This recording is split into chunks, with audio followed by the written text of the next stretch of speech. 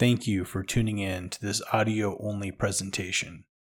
This is week 60 of the Lindahl Letter publication. A new edition arrives every Friday. This week, the machine learning or artificial intelligence related topic under consideration is general artificial intelligence. We made the 10-hour drive from Denver, Colorado to Kansas City this week. Last time we made the lengthy drive on I-70, we listened to an audiobook recording of The Age of AI and Our Human Future by Henry Kissinger, Eric Schmidt, and Daniel Huttenlocher. That was published toward the end of last year on November 2nd, 2021. It was a pretty decent cut at the current state of artificial intelligence and its limitations. I had looked around for another artificial intelligence related audiobook to listen to during this trip.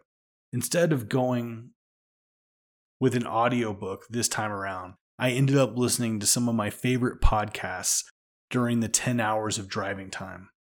According to a Pew Research Center survey of adults in the United States, nearly a quarter of people get their news from podcasts.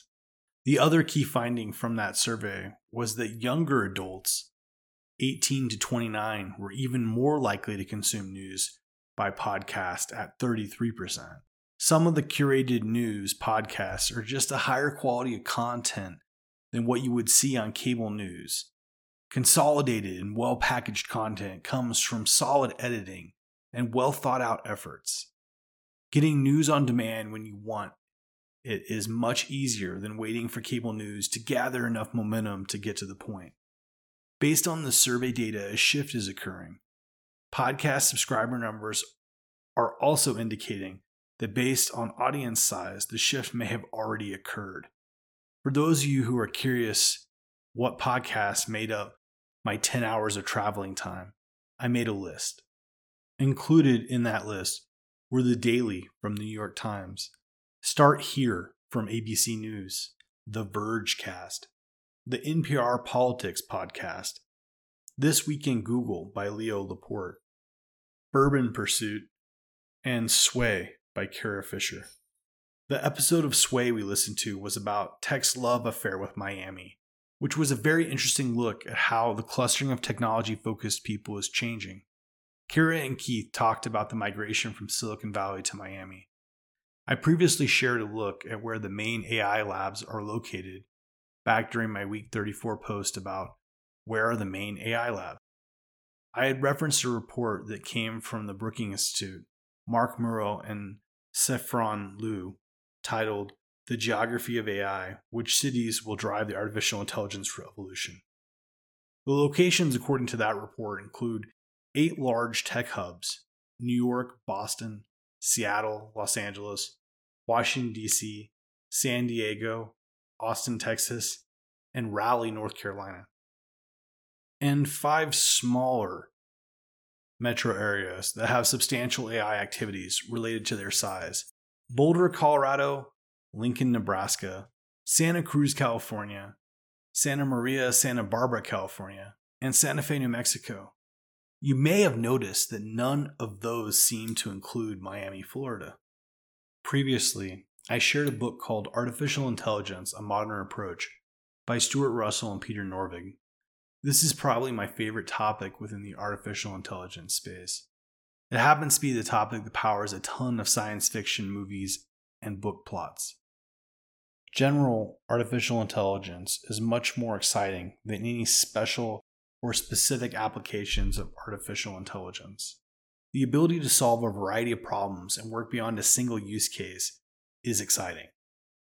I started reading an article from Ragnar about why general artificial intelligence will not be realized. Working through that article was like a refresher on philosophy and the nature of intelligence. It certainly is one perspective on general artificial intelligence. You could go with a more positive perspective from McKinsey & Company called An Executive Primer on Artificial Intelligence.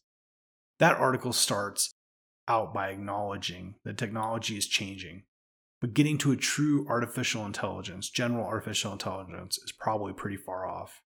However, Unlike Ragnar, they don't argue that it is an impossible task.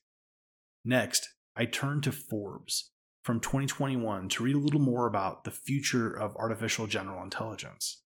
Some of the coverage is hopeful, and some of it theorizes the endeavor is hopeless. Now, at the end of this post, it is time to share a short update on my audio recording methods. This week's audio was recorded using the Yeti X Professional microphone's cardioid mode instead of the stereo mode, which apparently kicks on automatically. The cardioid mode is geared toward recording sounds directly in front of the microphone, which should be better for a podcast. You are welcome to let me know in the comments if you prefer the reverb of the stereo mode of previous episodes or the more targeted audio of the cardioid mode that delivered this recording. What's next for the Lindahl Letter? Week 61, AI network platforms. Week 62, touching the singularity. Week 63, sentiment and consensus analysis. Week 64, language models revisited. Week 65, ethics and machine learning. I'll try to keep the what's next list for the Lindahl Letter forward-looking, with at least 5 weeks of posts and planning a review. If you enjoyed this content, then please take a moment and share it with a friend. Thank you, and enjoy the week ahead.